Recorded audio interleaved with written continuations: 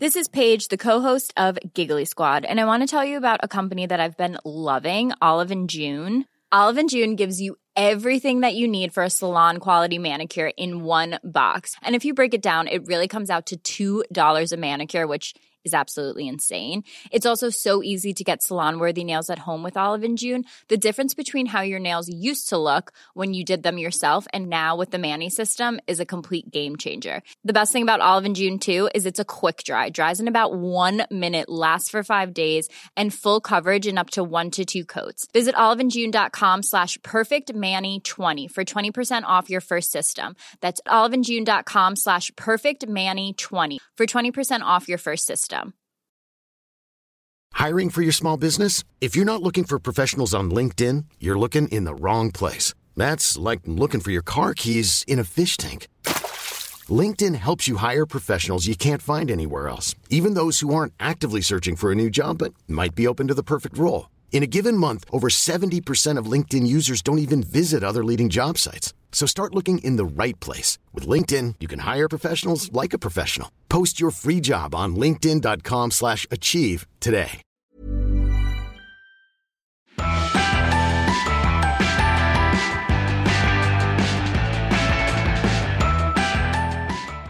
Hey, what's up? Welcome to the Alternative Facts Podcast, Billboard's weekly podcast for rock, alt-rock, punk, pop-punk, emo, experimental shit, metal. This week, focusing on emo. It's a very emo episode. If you know me, this is not a surprise. My name's Chris Payne. I'm a staff writer at Billboard. I host this podcast every week. And the big E word, the emo podcast. This week, it's not a musician, but a fellow podcaster. Double podcast talk coming at you with Tom Mullen. He is a good friend of mine, and he's the leader of a thing called Washed Up Emo, which is not washed up at all. It's actually a very vibrant, very current source of commentary on all things coming from the emo world. And aside from being a podcaster, it's also a DJ night, a couple of websites, awesome Twitter account. But he has his first book coming out, and it's out already, I should say. It's in stores now. Online, on Amazon, it's everywhere. Go get it. It's called The Anthology of Emo, Volume 1. And what it is a compilation of a bunch of interviews that he's done with emo superstars over the years.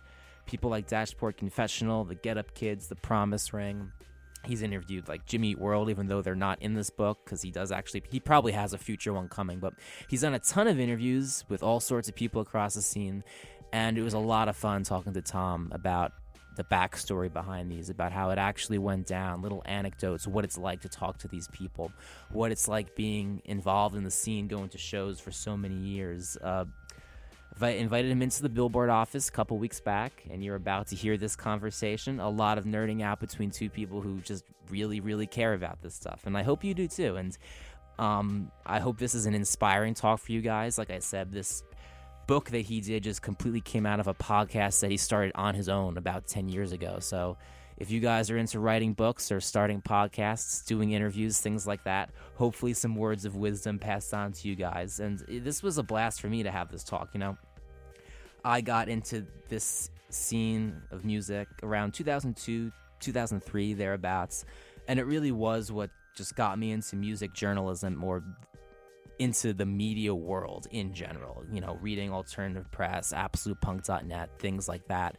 It's what just got me writing on my own, doing interviews, doing reviews, going out to shows. It was a big thing for me. And Tom also, I think it had a very similar impact on him, and he comes from a slightly different perspective. He's a few years older than me, got into the scene a few years prior, so we have kind of differing points of view on some things. Like when he was getting into things, the scene wasn't as blowing up in the mainstream as it was when I got into it in the mid-2000s. So we kind of have some different perspectives here on things, but I think that's what makes for a really good conversation. And so I'm not going to ramble anymore. This is already an episode on the longer side, but I had a blast with this, and I hope you do too. So here it is. Here is my talk with Tom Mullen of Washed Up Emo.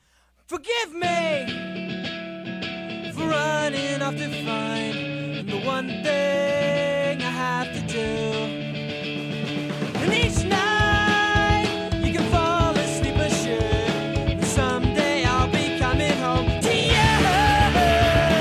Tom Mullen. Yes. Washed Up Emo. Welcome to the podcast. Thanks for having me, man. Yeah, you're a repeat guest on the podcast world of Billboard now. Yes. The first one was really fun. Yeah, I had a blast. And you've got a lot more going on now. You're expanding into different mediums. I'm trying something physical this time. Yeah. So you have your first book coming out very shortly, but before we dive into all of that, why don't you give the listeners a little primer on what Washed Up Emo is, how it started, how it began as a podcast, as a DJ night, as a web presence, maybe as a lifestyle, and now how it's becoming this book. Yeah, so the site started 10 years ago in October 2007. So last month was 10 years, and I started it because the bands I loved weren't online. I know that sounds crazy today, but there actually wasn't any articles about American football. There weren't any things about Elliott or any of these bands that I thought should be mentioned. So I was like, let me just make a website. Made a crappy website, started talking about them, and then throughout the years sort of helped smaller bands that maybe were sounding like those bands. So that was the first few years, just talking about the old bands, reminding people about new stuff. And then in 2011, started the podcast where I was like, wait, there's no oral history. No one's heard Mike Kinsella's voice. There's a AP maybe, the alt press maybe did something, but it was written, not audio. No one's told these stories. Let me do that. So that snowballed. So now that's going on 6 years. And then few months before that, the DJ night started, where we realized that we had all these friends that liked playing music. So on Valentine's Day 2011, we started a DJ night playing records from all eras, from the 80s, 90s through today, which was really fun. We had so many people guest over the years.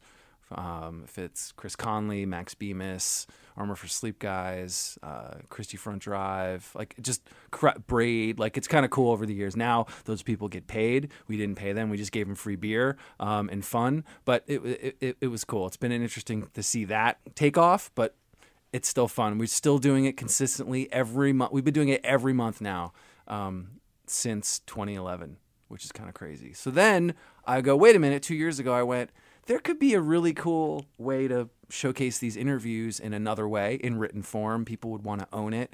And so about 2 years ago, I realized that my cousin worked for Interview Magazine, and he was moving to New York, and I knew that I could pay him to transcribe. So I said, why don't you transcribe these? I think there could be a book opportunity.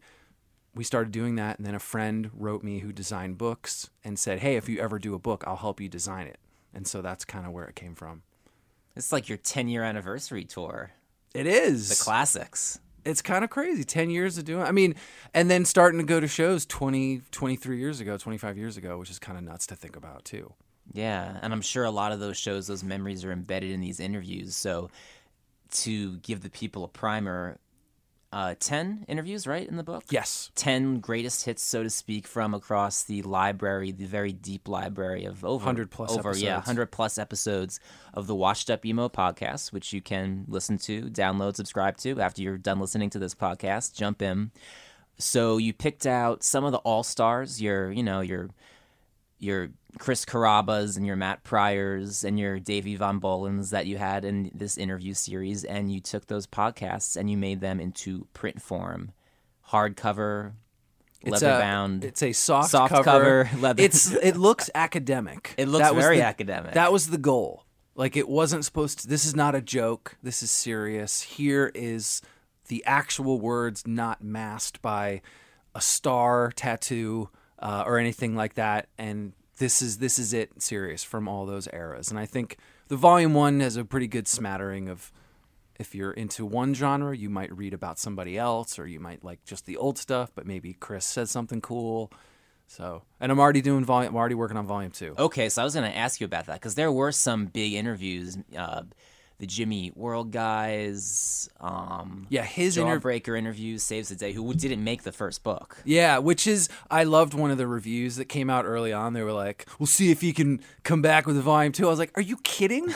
I didn't even bring out, some of the hits. So it was funny to hear that. But yeah, I think there's an interview that I did with Jim Atkinson and Eric Richter from Christie Front Drive. Christie Front Drive is an important band that got a lot of bands signed. They were really integral. They made Capitol realize Jimmy World was... Yeah. Like Eric's a huge... So basically that interview is in a hotel room, Eric just busting on Jim Atkins, and it's hilarious because they both know each other really well. So it was like, I didn't have to do anything. I just sat there with a mic and watched them spar. So that's a fun one that'll be fun to get out there when that does. What are some of for you personally, what are some of your favorite interview moments that are in this book?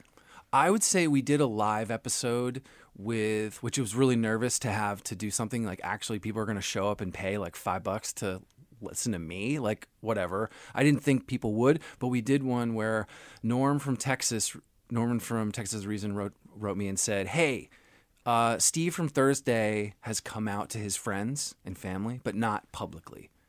We want to do a space where he were able to do that, and we're kind of forcing him. And so Jason, not forcing, but he agreed, but this was his like, all right, we're doing it on this date. So Jason from The Promise Ring came, Norm and Steve, and the funny part of the interview is, I always remember this, is I had my computer and my notes of like what I was going to ask, and there was a question right before I was about to bring that up about basically Steve talking about coming out, and which is, I don't know that feeling because I am not gay, but I have a feeling that that is a hard decision to make, and it's something that's very serious. So he saw my next question, and he told me after that he stalled and kept talking because he was so nervous. But after, when he finished, he said, thank you. That was something I needed to do. And for me to be like, I had some random thing I came up with 10 years ago that he was able to do something really personal. That moment to me meant a lot. So that's probably a big moment. And then also John Bunch from Sensefield, I did his last interview before he passed, a few months before he killed himself. Basically, I did his last interview. Yeah. So I had to re-edit it, actually. I had it done, ready to post, and the end of it was, see you in LA. Yeah. And I had to edit it. So that was kind of crazy. So, those are two serious things, but I think those are kind of things I didn't plan for, but they happened, and I think it meant a lot. Were there any interviews, especially ones in the book that the people can read now, that you were just kind of nervous for? Maybe bands that you were just like very closely tied to, looked up to when you were younger, that you kind of just like, it's tough to just take on that stoic interviewer role in doing the podcast? Yeah. I think early on, because I'd been doing interviews from college radio and newspaper stuff, and I'd been kind of doing it, so I felt comfortable with them and I knew enough. A great early review, I believe it was David Anthony in AV Club. He kind of said, I'm gonna paraphrase it horribly, but it was like, he's a super nerd, but he kind of holds it back and he knows you're gonna ask your question. I think that's how I come across. Like, they know I'm a super nerd, but I'm not punishing. I think that's the balance. Yeah. So, but I will say the Promise Ring one, which was an early one, and I had some crappy USB headset that I used to use. Now I use a nice microphone, but I was using a crappy headset. It went out. So I'm on the phone with Dan and Davey from the Promise Ring for the first time I'm speaking to them ever. They know who I am kind of tangentially through label stuff that I'd been with, labels. But all I remember is my USB mic goes out, and all I hear is Davey and Dan going, Tom, are you there? Tom. And I'm screaming, yes, I'm here. And they can't hear me because my mic went out, and I had to call them back. It was really funny, but I actually saved that little clip of them kind of being like, well, I guess we'll go, Dan, right? Yeah, Davey, all right, I'll talk to you later. Like, and it's like my heroes, and like they can't hear me. So maybe that's my nightmare. Well, that's you lead the book with that interview, and I guess you just kind of like conveniently edited that little bit out. I totally did. No one heard that when it was released anyway. I took that out, obviously. But they ended up doing the interview. They finished it a few months later when we reconnected. But I always remember that being like super nervous of like, oh my God, they're not going to call me back. Like, I'm such an idiot. I'm so budget. So I stepped it up on the mic after that. What about all the visuals in the book? One thing that the podcast really can't bring. So tell me about these gig posters and old black and white photos from shows. Yeah. How did these come about? That was me bugging them. That was me bugging all the bands. What do you have in your basement? And a lot of these guys have never thought about that. So it was me bugging them, and friends that have followed me on Instagram, or I reached out to a few folks. This guy, Chris Bariner, who was in Ethel Meserve, which a lot of people maybe don't know. They're from Pennsylvania. They did a ton of shows. He saved everything. So he's posting right now a show from today back in 99 or 2000 or 98. Like it's crazy. So I asked him, I was like, hey, do you have anything on the Van Pelt? Do you have anything for these bands? And he just had a ton of stuff. So reaching out to people that I knew had stuff. And then also Michael Dubin, who took a lot of photos in Long Island, New Jersey, in the heyday. He had a Matt Pryor photo that he hadn't used that he let me use for the Pryor. So depends. The band sometimes had stuff and sometimes it was outside. I love how the punk world was one place where, as we moved on to modern photographic technology, as late as maybe like 2000, every picture's in black and white. Yeah. Yeah. That was like the way to be cool. Yeah, I remember developing when I took a photo class in college with my crappy camera, I shot on black and white. Yeah. Every gig poster looks like it was like photocopied together 15 years earlier. Yeah. That was definitely the aesthetic. But it was really cool. I think that brings it, the set list, the photos, the different pieces help tell the story. Sure. Yeah, let's drop in some music. What is, I don't know, what do you think would be a good song to drop in for the people, maybe to acclimate them to what this We did a book is all about? playlist. We did a playlist for this. Okay. So, the Anthology of Emo, you can find it on the Washed Up Emo profile on Spotify, and Tidal. It's also on Tidal. I'm trying to think. I would say Promise Ring's a good one just because of all the bands. I put, a Promise Ring song, a Maritime song, and a Vermont song. And I think it was important to list out all the bands. Sure. Because a lot of people maybe only... Get all those Kinsella bands in there. That was crazy. The Kinsella one, which I'm not even going to be able to recite. Maybe you can. No. But all of them, I thought, how hilarious would that be to just put Kinsella's name and have every band he was in. So I'm sure some nerd will say that I missed something. So give me a Promise Ring song. I would say, Why Did We Ever Meet? Our coffee stains and dusty coffin. You're always dressed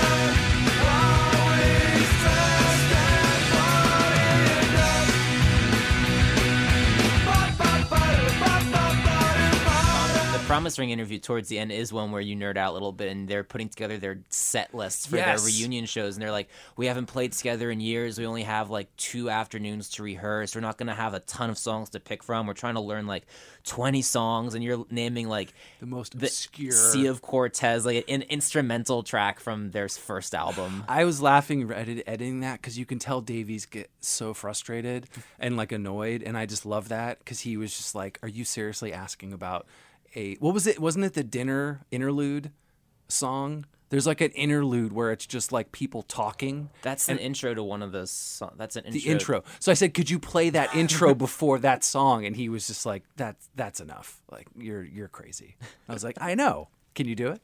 I remember I interviewed Jimmy World for a Billboard podcast, and they're my all-time favorite band. They're why I do this, and I was. Can we do a Jimmy Eat World podcast? Because that's my favorite. Let's Done. Let's do a Jimmy Eat World podcast. we were chatting early, and I just was very excited, and we did like your Promise Ring discussion. We were talking about like what song off Static Prevails they would still put in a set list. Totally normal thing for the first 5 minutes of a Jimmy Eat World interview. And one of them joked like, yeah, we could play, Rockstar. Maybe we'll just play like, track 7 off Static Prevails. And I was like, without checking myself, I was like, like Caveman.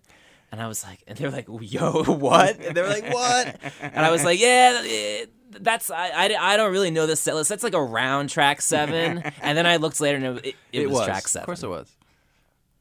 I mean, did you know the petition I started for the Clarity Tour? For the Clarity 10-year anniversary tour?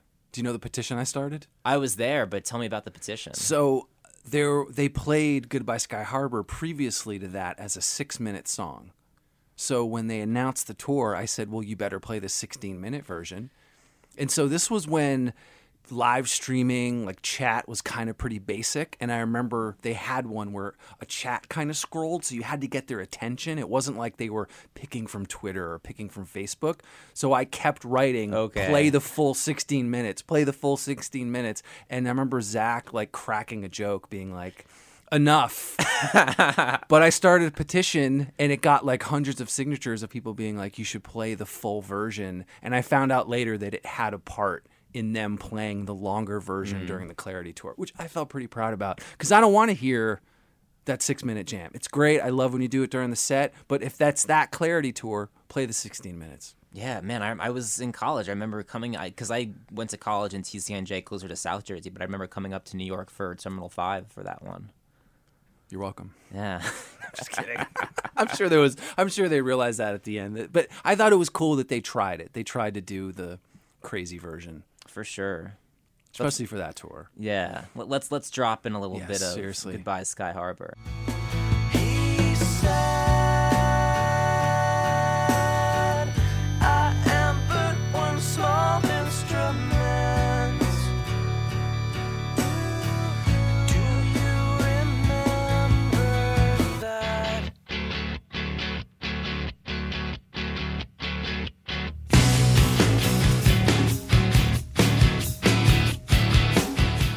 So let's talk about some of the basics of Watch Up Emo and the criteria for becoming the sort of band that you could interview for the podcast and thus making it into one of the books.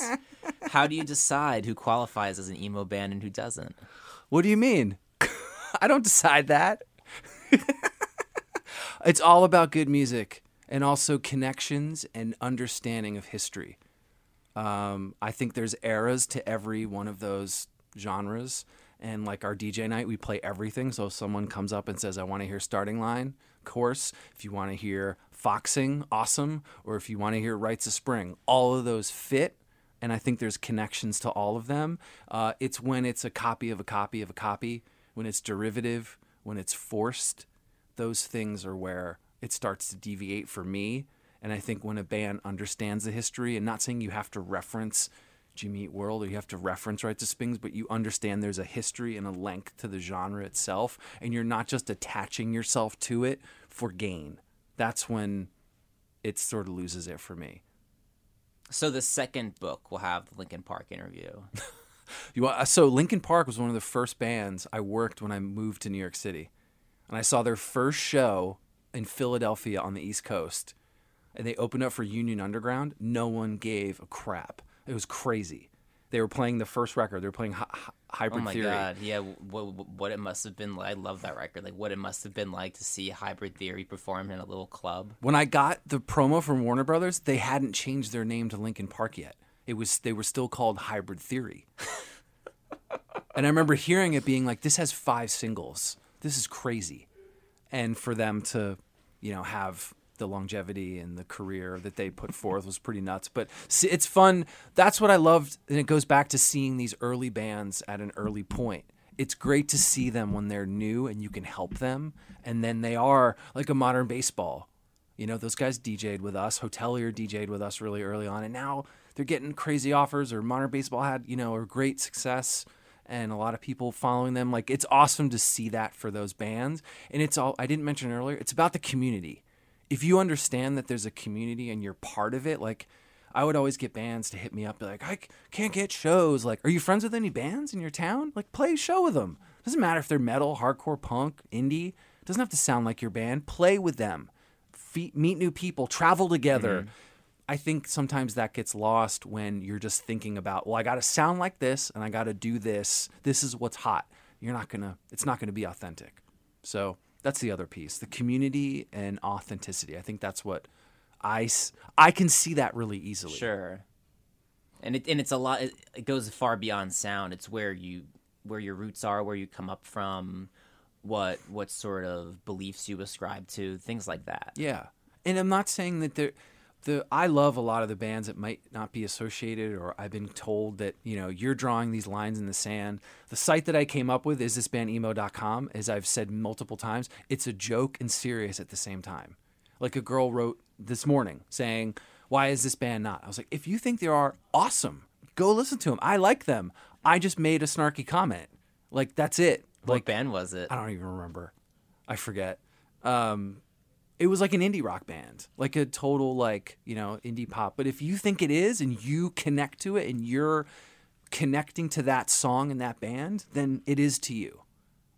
So that it's kind of like some people take it too seriously. I know Reddit, like, they hate the site, which some of the subreddits for emo. The emo like, subreddit? yeah, they like hate it, which I've gone on multiple times being like, it's just a joke. Like, it's literally just a joke.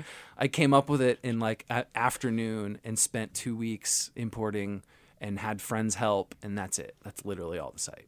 So it's in making the winkingly serious, not serious decisions for this, you have a panel of people, right, who help you out? I totally do. Yeah, there's people all over the world that from bands, writers, people in the scene, band, all those folks that we just kind of like, I'll bug them about stuff and say, hey, what do you think? Or have you heard this band? And we're having a regular dialogue about new bands anyway. That's the best part. Add them to the archive. Yeah, like, here's this band. Have you heard them? No. Oh, my God. Wow, that's really cool. Or this band put out 1 7-inch in 97 on this label. Do you remember them? No. Send me the track. Oh, that's really... It's this... There's bands and there's things to discover in the past and today, which excites me. And I think my one gripe with that mid-2000s era is that that's it and that's all there was. And it's okay. I love so many of those bands. I worked a ton of them when I was at EVR and Vagrant. I know, but know the whole time period and go with it. Like, follow them past that heyday. Follow them to that next record. Follow them to that next band, that solo album. You know, if Fred or somebody and, you know, John Nolan or Taking Back Sunday, if those guys have solo records, follow them that way. Support. And I think sometimes that got lost. Shout out to The Color Fred. Oh, yeah. One of his records we did at EVR was like 90% recyclable. Like the tray, the case, the paper. It was like really big deal for him. So we like spent all this money to do like this crazy recyclable case, CD case. Even on a budget, quality is non-negotiable. That's why Quince is the place to score high-end essentials at 50 to 80% less than similar brands. Get your hands on buttery soft cashmere sweaters from just $60, Italian leather jackets, and so much more. And the best part about Quince, they exclusively partner with factories committed to safe, ethical, and responsible manufacturing. Elevate your style without the elevated price tag with Quince. Go to quince.com/upgrade for free shipping and 365-day returns. Millions of people have lost weight with personalized plans from Noom. Like Evan, who can't stand salads and still lost 50 pounds. Salads generally for most people are the easy button, right? For me, that wasn't an option. I never really was a salad guy. That's just not who I am. But Noom worked for me. Get your personalized plan today at Noom.com. Real Noom user compensated to provide their story. In 4 weeks, the typical Noom user can expect to lose 1 to 2 pounds per week. Individual results may vary. Yeah, so with that mid-2000s era you mentioned where there were a lot of fair weather fans, I think what does make it tricky, and I can speak firsthand because I got into the scene in 2003, and it was nearing or at its commercial peak when I was like at my peak interest in it when I was like 16, 17 years old.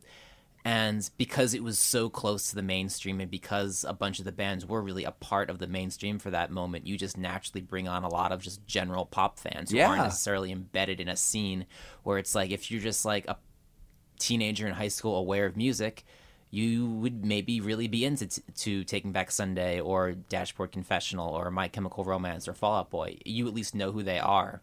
So then you just have sort of a lot of people who just think of emo as like, well, I guess it was only around between like my high school years because I don't hear about it anymore. Yeah. I never heard about it before that, so I guess that was it. Yeah. It's just troubling because I think there's like this education part that I talked about earlier, like when there was the Where's the Band tour, was it Pryor and Conley and Dan Andriano from Alkaline Trio, and people were talking during acoustic songs if it wasn't Matt or Chris doing a hit. And the Bell House show was pretty awkward where it was like we're like trying to play a song and it's just like literally audible conversation. Chatter, yeah. And I think that, like, I'm happy they came. I'm happy whoever was there, but there's this sort of like, I don't know. I don't know this Dan Andriano song, but he's in Alkaline Trio. I'm going to shut up for a second. Like, I don't think that... It brought out people who don't get that etiquette about shows, and, you know, some of that might not exactly be their fault, but they probably just haven't been out to a lot of, like, the shows that, you know, this community that we're talking about. But I think the bands didn't realize that. I don't think the bands realized that that large group of people that came on board while you were there and you're still there, there was a larger group that I thought didn't go with them, and I think they thought that was going to happen. You know, watching a band and have them only care about 4 or 5 songs, like, that's tough for a band.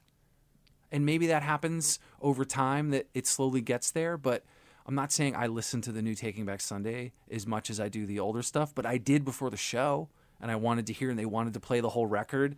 But I think I don't think the bands realize that, because they're like, oh wow, we sold it out. Well, it's tough. So I think they're grappling with that, along with the fan base being like, well, I want that. I know you have a new thing. It's tough. Maybe they're not used to it. Yeah, it must be really kind of a trip if you're in one of those bands that did have that brief window of commercial success, where you're going to have this subset, maybe majority of people coming out to your show who only really want to hear 3 or 4 songs and don't even really know about the rest. You know, someone who was just into, like, Saves the Day for At Your Funeral, or someone who was into Chris Carrabba for a minute, for like a Mark a Mission, Brand of Scar, like the album before that, who just wants to hear those hits. Yeah, and maybe that's for every band. Or I mean, it's interesting for that time period because it got so huge. But like a Promise Ring show now, they probably wouldn't have to deal with anything like that. No. A Get Up Kids show, not really, you know. There's an interesting audible with what songs based on the time. I've noticed that DJing. So early on, I would play these Get Up Kids songs, and I would notice as the years passed, it's slowly creeping, less people requesting 4 Minute Mile. More people, Something to Write Home About. But it happened over, like, it's funny to kind of, you can see the requests. Like, someone came up and said, I want some old Coheed. I was like, awesome. What are you feeling, Second Stage? And they were like, there was a record from like 2008. Yeah. And I was like, oh. But it was cool, like, but it was fine. We still played it, like, it made sense. But I think the age of people, you know, going with the band, sometimes that lessens. And I think a band, you said, they're not used to that maybe, or they didn't realize it. I'm not in their shoes, but thank God they still showed up. They paid the ticket. They're still going to hear the songs. There are people there, but I think it's interesting to watch the reaction.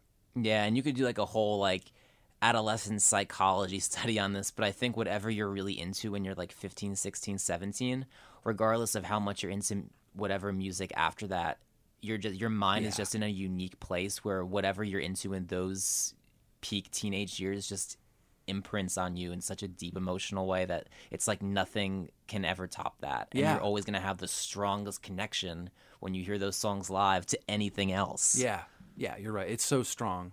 Yeah. For you, what are those songs? Like what would bring that out in you? We can bring it up. I mean, Jimmy Eat World, Clarity. That was huge. Bleed American, seeing that break was really fun. What else? Appleseed Cast. Jealous Sound, but then being able to be a part of Circa Survive and that record breaking. Yeah, that would have been when you were working, right? I was working, so like those moments are also like I'm seeing them tonight, and you know the show with Thrice. Yeah. So Colin's doing the podcast, you know, but like those moments, like you know, being able to help a band that way, and you know that meant a lot too. So I had kind of the teenage like, oh my God, these bands are huge to me, and now I'm talking to them, and now I'm able to help. Yeah. Those are kind of, I guess, unique, but I don't take it for granted. Like, I think about that stuff a lot, where I'm here to help them. That was my only key. When I would go up to bands and get radio IDs, that's how I would get to meet them. I would just say, hey, I don't need an interview at the show. I just need to go up to them and get a radio ID for the college radio station. And that's how I met Jimmy Eat World for the first time. That's how I met Newfound Glory. Like, all these bands, they just knew we were getting IDs. And we have a ton of actually have outtakes of these bands trying to read my handwriting, because I have horrible handwriting, and I would hand them a card to read, and they Like Tom from Tom from Jimmy Eat World. Actually, there's a hilarious one where he can't read it. It's really funny. So, but like those moments, like again, those are special times where it helps connect. Sure.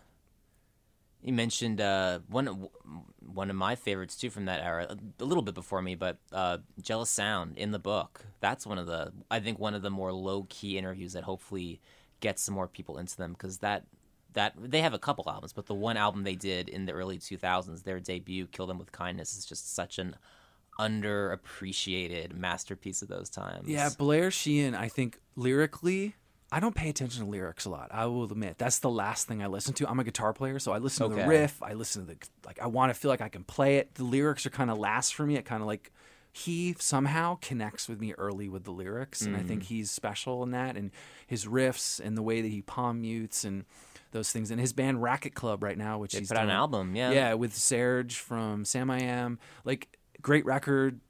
Like it's just again like he's like I think he's like this unheralded like very special person in the scene that, you know, should have had more love, but hopefully at some point people realize when they read this interview, like there's deeper things with him. And also, you know, he was in Knapsack too. He did Knapsack, which a lot of people have a lot of reverence for. Let's drop in Hope for Us. Oh, great job. Yeah, this is one of the songs you do nerd out a little bit on the podcast and the book. So this is the should have been hit single from this Jealous Sound album we keep talking about. This is Hope for Us.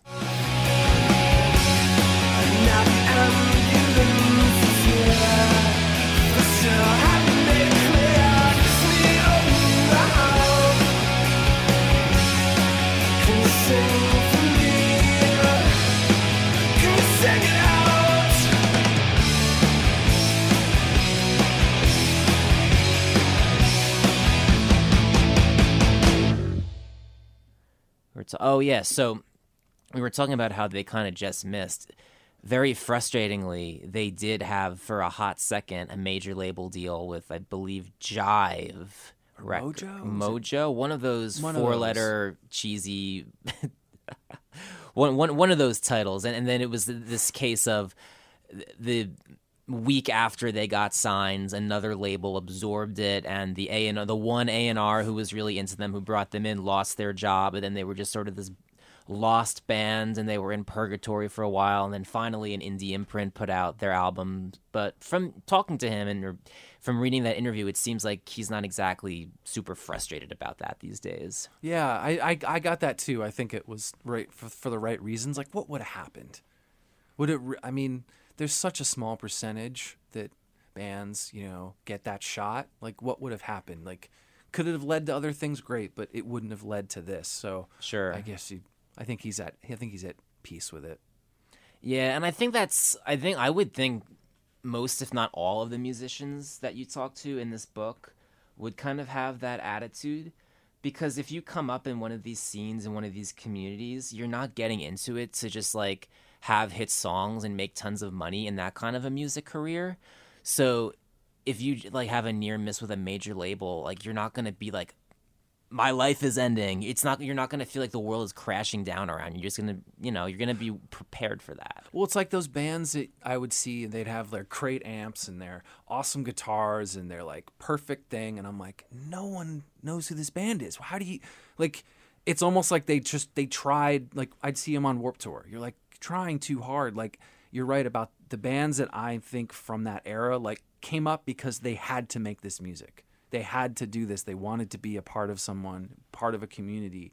And I think it shows. And for them to, you know, maybe they had a swing, maybe they had a miss, but they all kind of just wanted to do it. Yes. Similarly, I'm interested, when you reach out to bands, are there any that see the title Washed Up Emo and they're like, no, I can't do this? Yeah. Oh, yeah. There's a bunch of people that have said no because of it. And until they have a mutual friend say, hey, this is cool. Sure. Like Jeff Farina from Karate was a big one that I, you know, had to go through a friend, like a friend of a friend, to ask him and say, no, he's cool. Like, look at all the other bands. Like, sure. It took 2 years to get Brett from the Juliana Theory to do it. Who else have I been asking? Chris Higdon from Elliott. he knows that he wants to do it, but he still hasn't said yes. Like that's been about 3 years. So I don't give up. Like there's actually one person I'm really close on that I've been waiting for years and years to say yes, and we're almost there. Interesting. So I'm really patient. Basically it's if you want to tell your story and you look at the list, I'm not outing anybody. I'm not like ahas. I'm not asking any crazy. You tell your story, and the best thing about this is there's 100+ episodes. If you go back to the first one, it sounds as evergreen as the one I just released. Like they're not topical. Like some will have little instances about what's happening, but most of the time it's what's your life story. And if you happen to get into The Promise Ring tomorrow or The Jealous Sound, you can listen to Blair tell his story, and you've gotten a little more education. You learn more about him. So that's kind of the apex of it, which I think hopefully comes through with why I thought it was it's not a history book. I had all these people online being like, where's the Rites of Spring interview? It's not a history book. It's volume 1. Like, it's just I think people will get it when they see it and they understand, like, here are 10 stories. Here's volume 2. We'll have another 10 stories, and hopefully you take something from it. Yeah, scrolling through your archive of all the podcasts you've done, there really aren't that many major bands you haven't at least gotten a member from. Yeah. Yeah, there's a few that I've still got on I have this giant list of to schedule, and I have a giant list of to edit. But I think there's a few that I think, I mean, there's one that I'm super nervous about. You brought up about like a nervous one. I have a way to get Ian from Fugazi and Minor Threat to, I could email one person and I could probably set it up. I'm way too nervous because I'm also straight edge, like all those kind of things, his ethos, the way he's presented himself, I sort of have modeled a lot of what I've done. So I'd have a hard time. So that's probably the one where I'm like, I don't know. Although he does anything. He would seem like he's so totally used to just chatting with any kid who just approached him and wants to talk to him. Yeah, or walked up on his porch in D.C. He'd probably go and hang and talk with him. Yeah, but for me inside, I'm super nervous just because of the impact he had. But I think there's a few people that I think, especially from the mid-2000s, there's more that I want to get from that era that I think they're like Kenny from the Starting Line. I didn't realize a lot of the stuff about him and what shows he went to and how he got. I didn't know any of that. It was really enlightening to hear, and I think there's more of those that could be told. Sure. That someone like me would learn. Like that's the other part about it.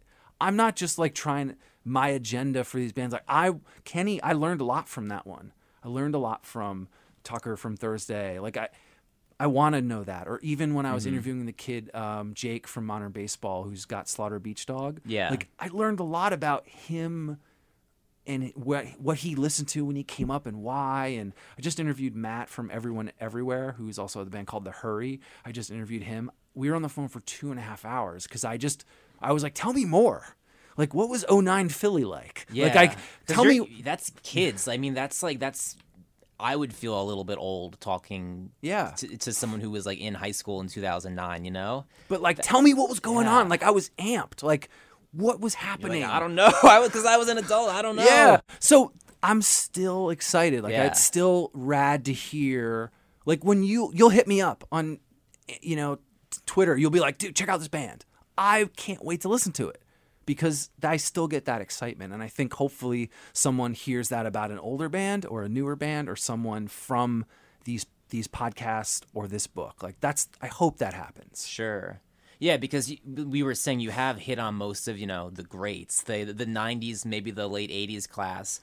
But as far as like the mid-aughts, and now you're going to have all these like emo revival bands in a couple years who are, coming around, have more of a life story to tell, have more life experience, and probably in a couple years that's going to be a lot of what you're having on the podcast. Yeah, and I think mental health was brought up too. Sure. The guy from Somos brought it up. The dude from Free Throw brought it up. Connor from Foxing brought it up. Connor's is one that if anyone starts with like a new band they didn't know, like that's a good one to start with, just because of how honest he was. It's great when someone's like that. Sure. They're not guarded. You kind of just like let loose. But mental health, I think the bands, like that wasn't happening.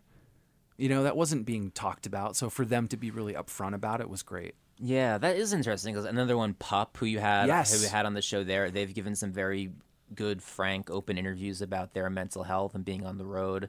It's like you would have thought in the older bands they would have been more open with that, but also I wasn't really there reading interviews as much in those years, but it seems like it's become much more prominent now. There might have been, maybe I missed a zine or here or there, but I think you were paying attention as best you could. I was like reading alternative press and like APNet in like 2004. Like I didn't really hear a lot of Punk people news. talking. Yeah, I didn't hear people talking that openly about like mental health and anxiety and depression and like how to get through it and stuff like that. But to have the guy from Somos be like, "This is what's going on. This is how I helped myself."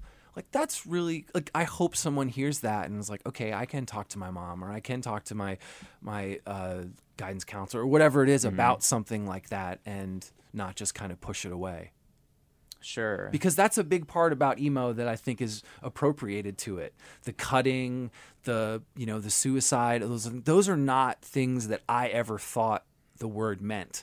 And so those were sort of appropriated throughout the media. And they're mocking it a lot of times when they put that stuff on. They're not like lending like a helpful. No, it's a joke. Yeah. Which I get really, offended by because that's not what this is about. This is not, that music is positive. It's not I'm not sad. I'm not like, it's definitely tough to hear those things still. Like there's still those snide comments. And I think that's why the book was academic. Like I'm trying to be as serious as possible. Yeah. Yeah. And I think, like, is there a more hated word in music? Everyone hates the word.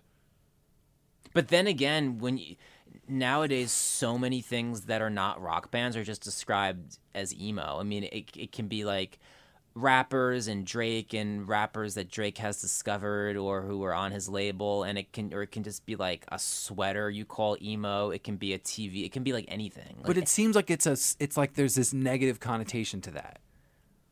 I think it's kind of like a oddly cool thing now, but I don't think like emo as like rock music has gotten that much cooler in perception. But I think as the word emo just gets like mainstreamized and just more of like a part of like the teen lexicon, like, oh, you're being so emo, or like, oh, like it's just more of just a mainstream thing, and there's less of a stigma if you just call like, oh, that rap song is so emo. So you see it as not as negative, more of like people, or maybe they understand the word more if they hear it more. Yeah, maybe, but I also think it has much less specific meaning now. It just basically means someone who's very emotional or something that's very emotional and deep or whatever. Interesting. I hate when it's just appropriated like that. Sure. Like why? So there's an emo ska band coming? Like is that what's happening? Like I don't know about that one, but but it's like it's interesting that word is appropriated when they want something, but then as soon as it's not, it's like shunned. It's just this word you only want it when it helps you. Sure. You don't want it in 2007 when I was starting the site and no one cared. Yeah. Not no one, but very few. And still, I think most rock bands now don't want the word emo in their press release. So the Revival, perfect example. There's labels that, hey, we want your help on this band early on. First record, great, I'll do a review. I'll talk about them. Next record comes out, indie rock stalwarts, blah, blah, blah. And they don't want review. They don't want me to write about it. It's interesting. So you want it when you need the help. Not me, I'm saying the word. Yeah.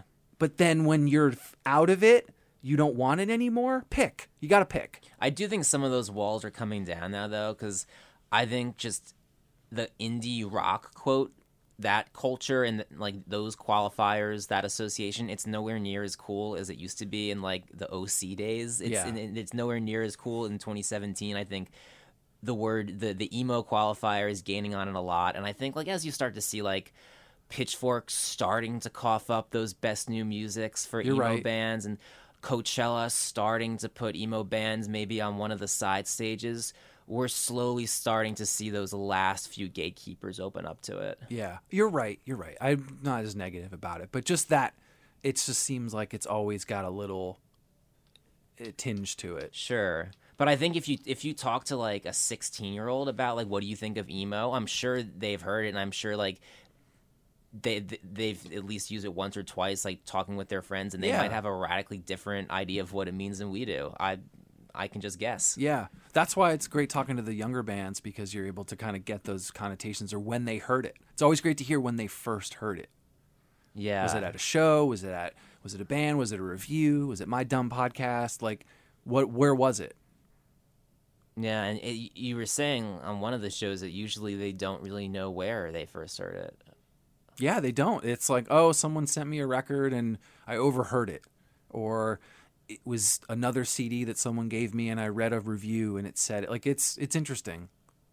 But I don't think there's there's probably a more polarizing word that we're not thinking of, but that it just seems like the word's wanted when it's needed, and then when it's not, it's like pushed away as if, well, I don't need that anymore and I'm not going to associate with it. But then when it's cool again, you want it again.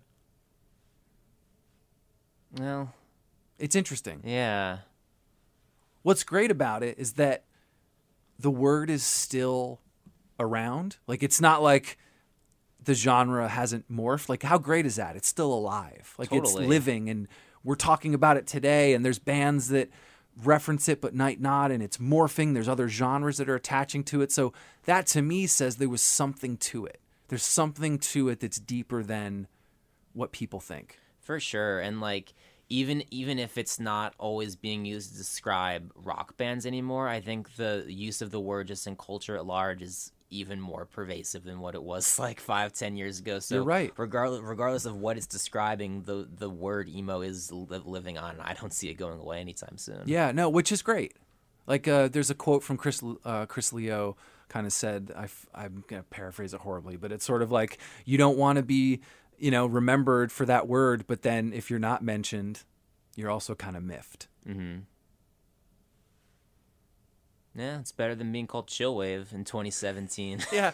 Well, Davey from the Promise Ring, he was with Maritime at the time, and he played the Bell House.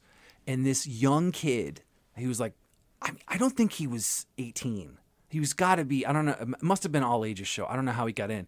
He was screaming Red and Blue Jeans during a Maritime show. Different band. Yes, Dan is back there, but in the drums, but not the same band. And you see Davey kind of giggle, but the kid's relentless. I never told you this story. You told me this on the last podcast, but I'm enjoying it the second time. But it's worth, but the kid, it's worth saying again with this context, because first thing I said to Davey after, dude, how lame was that? And he goes, no. He kind of like stopped me, which was cool. He was like, no, that was awesome. The kid showed up. He paid a ticket to go see Maritime. I'm not going to play Red and Blue Jeans, but I'm glad he showed up. How great. What a positive outlook versus heckling him or like saying something mean. Like, the kid wanted to hear Promise Ring. He knew that those two members were there. He still showed up. Yeah. And that goes back to, I hope that happens for those other bands. I Absolutely. hope that I want to, if I did do a tour with Patrick Stump when Fall Out Boy was not around, and he opened up for a band. What band was that? It was an EVR band, and could not get arrested. He had a solo record, could not get arrested, and I felt bad. Was this pre-Fall Out Boy or when he did the R&B? This was in between. This was the R&B. Soul Punk. The album is called Soul Punk. Yeah.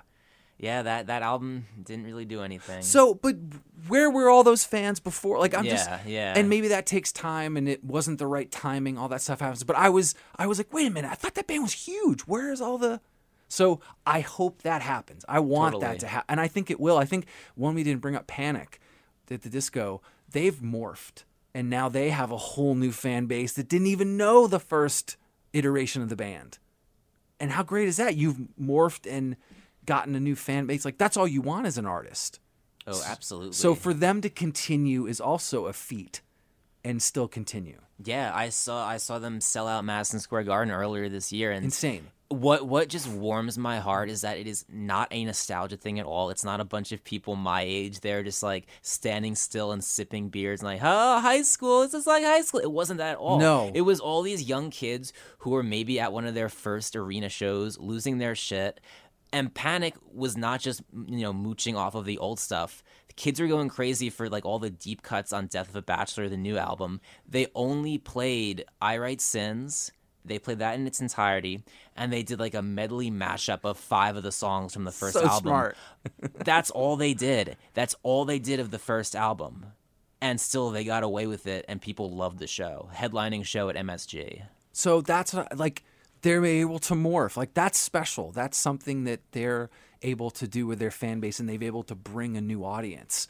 I hope the other bands from that era. It's so hard. It's hard, but I hope they see that and say that's a model. Maybe try that. You need new fans, and then hopefully maybe they do go back and hear that first record.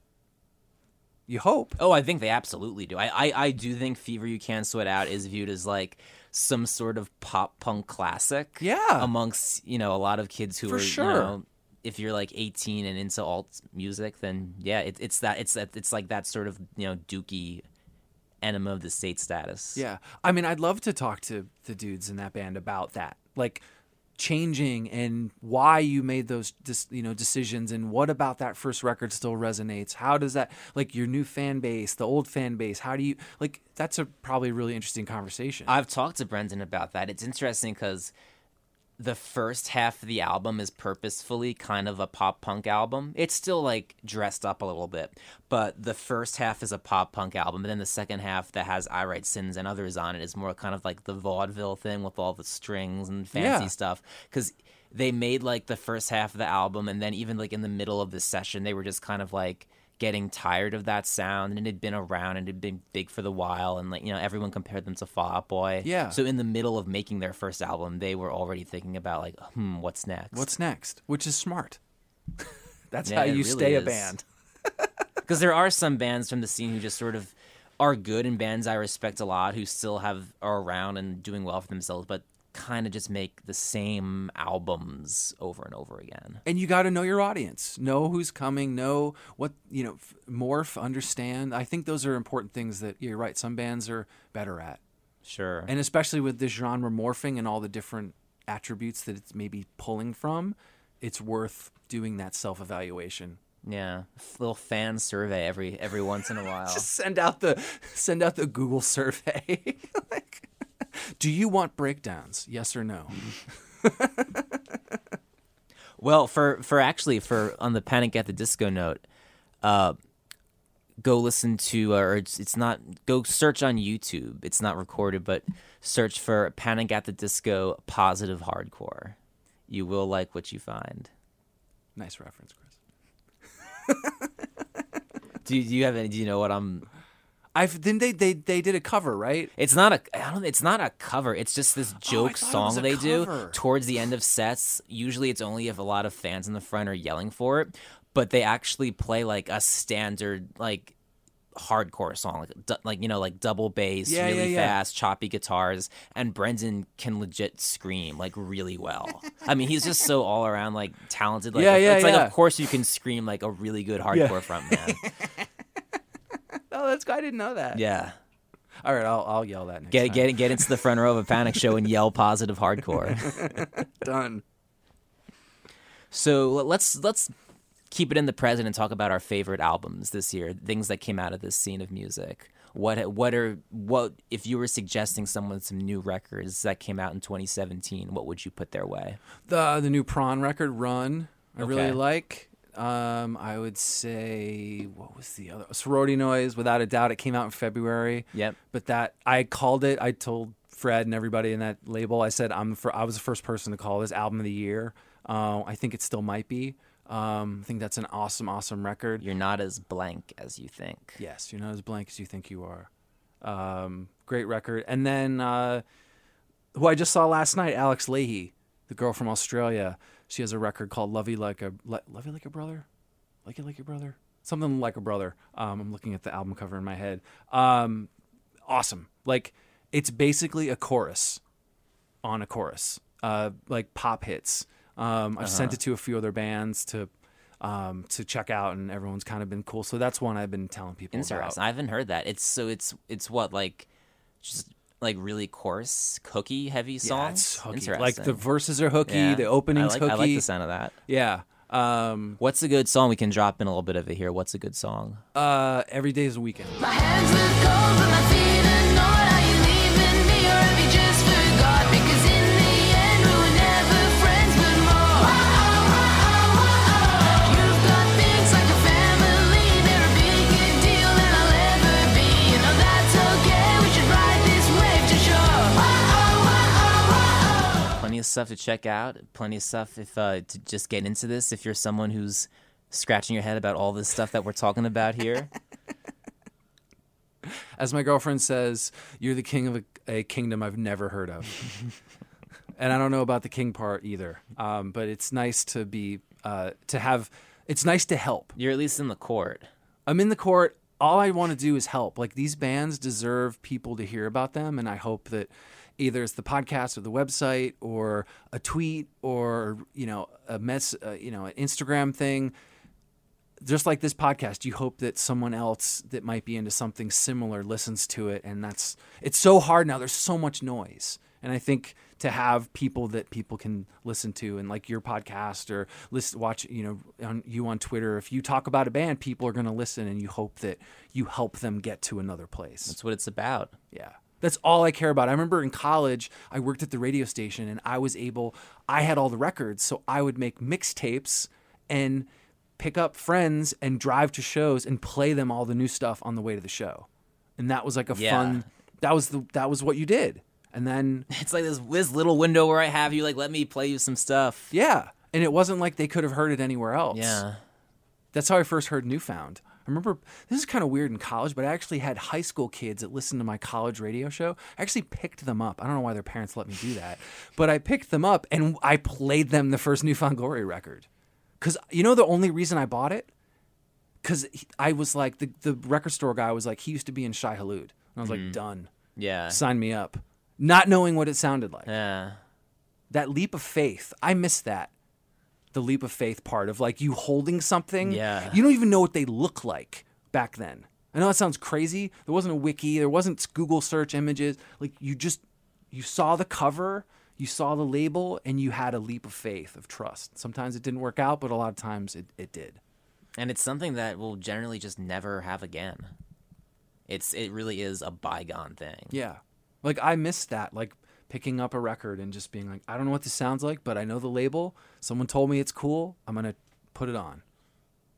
I think too, the missing part of that physical visual part, like you asking me about records, what did I visualize? My iTunes, yeah, exactly, and my Spotify, and that's just zeros and ones. But if you ask me, what record were you playing in 1994? Like I could visualize the album art, all that stuff, and I know the 12th track as much as the first track, and I sometimes wish that I did that more with music, but it's almost like too much. Maybe because I'm working, maybe I'm not a kid and I don't, but I still feel like I listen to music all day at work. That's work related, but I miss that. Getting that Days Away album in its rightful place back on streaming services. But isn't that nuts that there's an album for Put that out by Fueled by Ramen that wasn't on streaming services? There's still stuff out there. Like I would tell people and fans, like if you have records and you remember that it's not up there, go tell the label. They probably don't remember. One album that I got into from your Washed Up Emo playlist, and I feel like you probably have a connection with this because it was an Equal Vision album in 2002. Maybe you were working there then? I was there in 2004, but I was still talking to them at that time. Yeah, the Rocking Horse Winner. Yeah, I had never heard of them, and I heard the song Miss You. Yeah, I was blown great song. away by that song. That song's fucking awesome. Yeah, Rocking Horse Winner, I think, had a really rad moment where that was like really powerful girl singer, like band was awesome. Like, yeah, that was definitely that was a fun moment, I think, for EVR. No one takes it.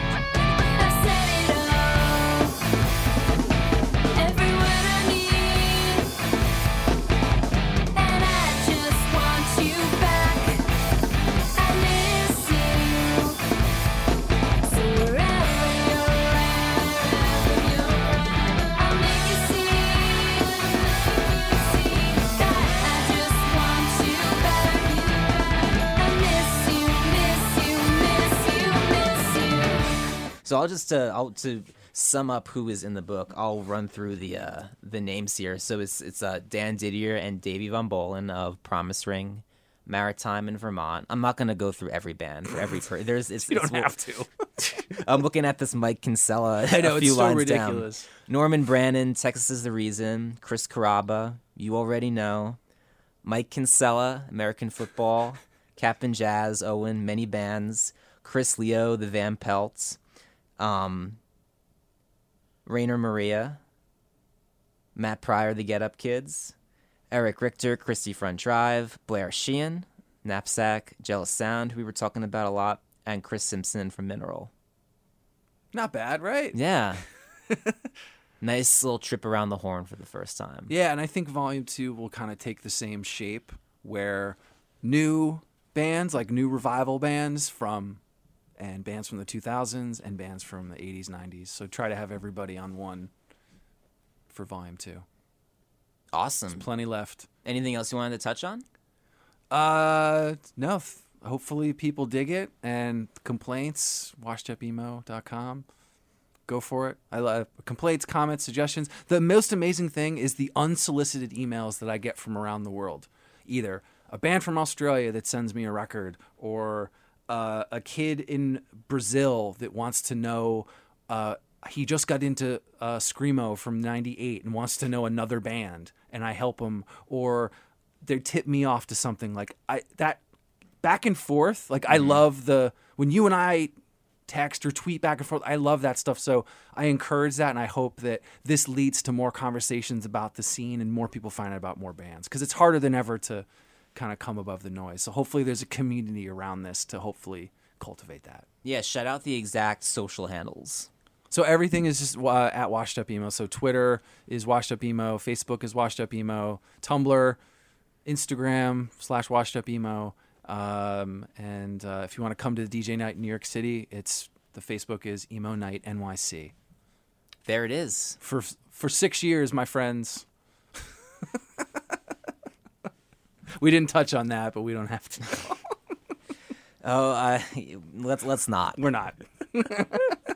Yo, thanks so much for coming by. Thanks, man. Thanks for having me.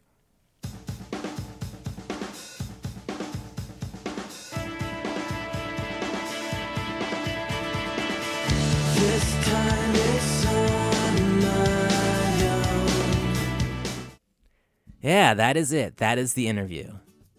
Thanks so much to Tom for coming by. Check out the book. As we said, it's out already. It's out there in the world. Go buy it. Anthology of Emo, Volume 1. And like we were saying, most likely more volumes to come. Tom does lots and lots of podcast interviews, and you should subscribe to his podcast, because I can say that you should not wait for all of his podcasts to be transcribed in a book. You should listen to them now. Subscribe to the Washed Up Emo podcast, which is also, aside from a podcast and a book, also a DJ night, a Twitter, a blog, and a second website called isthisbandemo.com, where you can literally type in a band or an artist and Tom tells you whether or not they are emo. Isn't that convenient? So, thanks to Tom for coming by. This was our last episode of the year. I'm kind of sad, but we'll be back next January with more artist interviews, more interesting people interviews, more fun. So subscribe to the show, search for #AlternativeFacts, all one word, either in the podcast app of your phone, in iTunes, whatever. Drop us a star rating. It's super helpful. And also just any feedback you have for me about the show, about what you like, what you don't like. Specific, however specific, however negative, positive you want to get. It's all super helpful. And also just Twitter is useful for that too, if you want to just go into detail about the show. My handle is at CPayne on a plane, or you can just search for my name. It's CHRISPAYNE. I'm always just dropping little hints in there about what's coming up on the show. So good way to stay in touch. And I think that's just about all I have for you guys. So hope you enjoyed the show. Hope you learned about emo. I know I did. I'm always learning. And thanks so much for Tom and all our guests this year for coming by. And we'll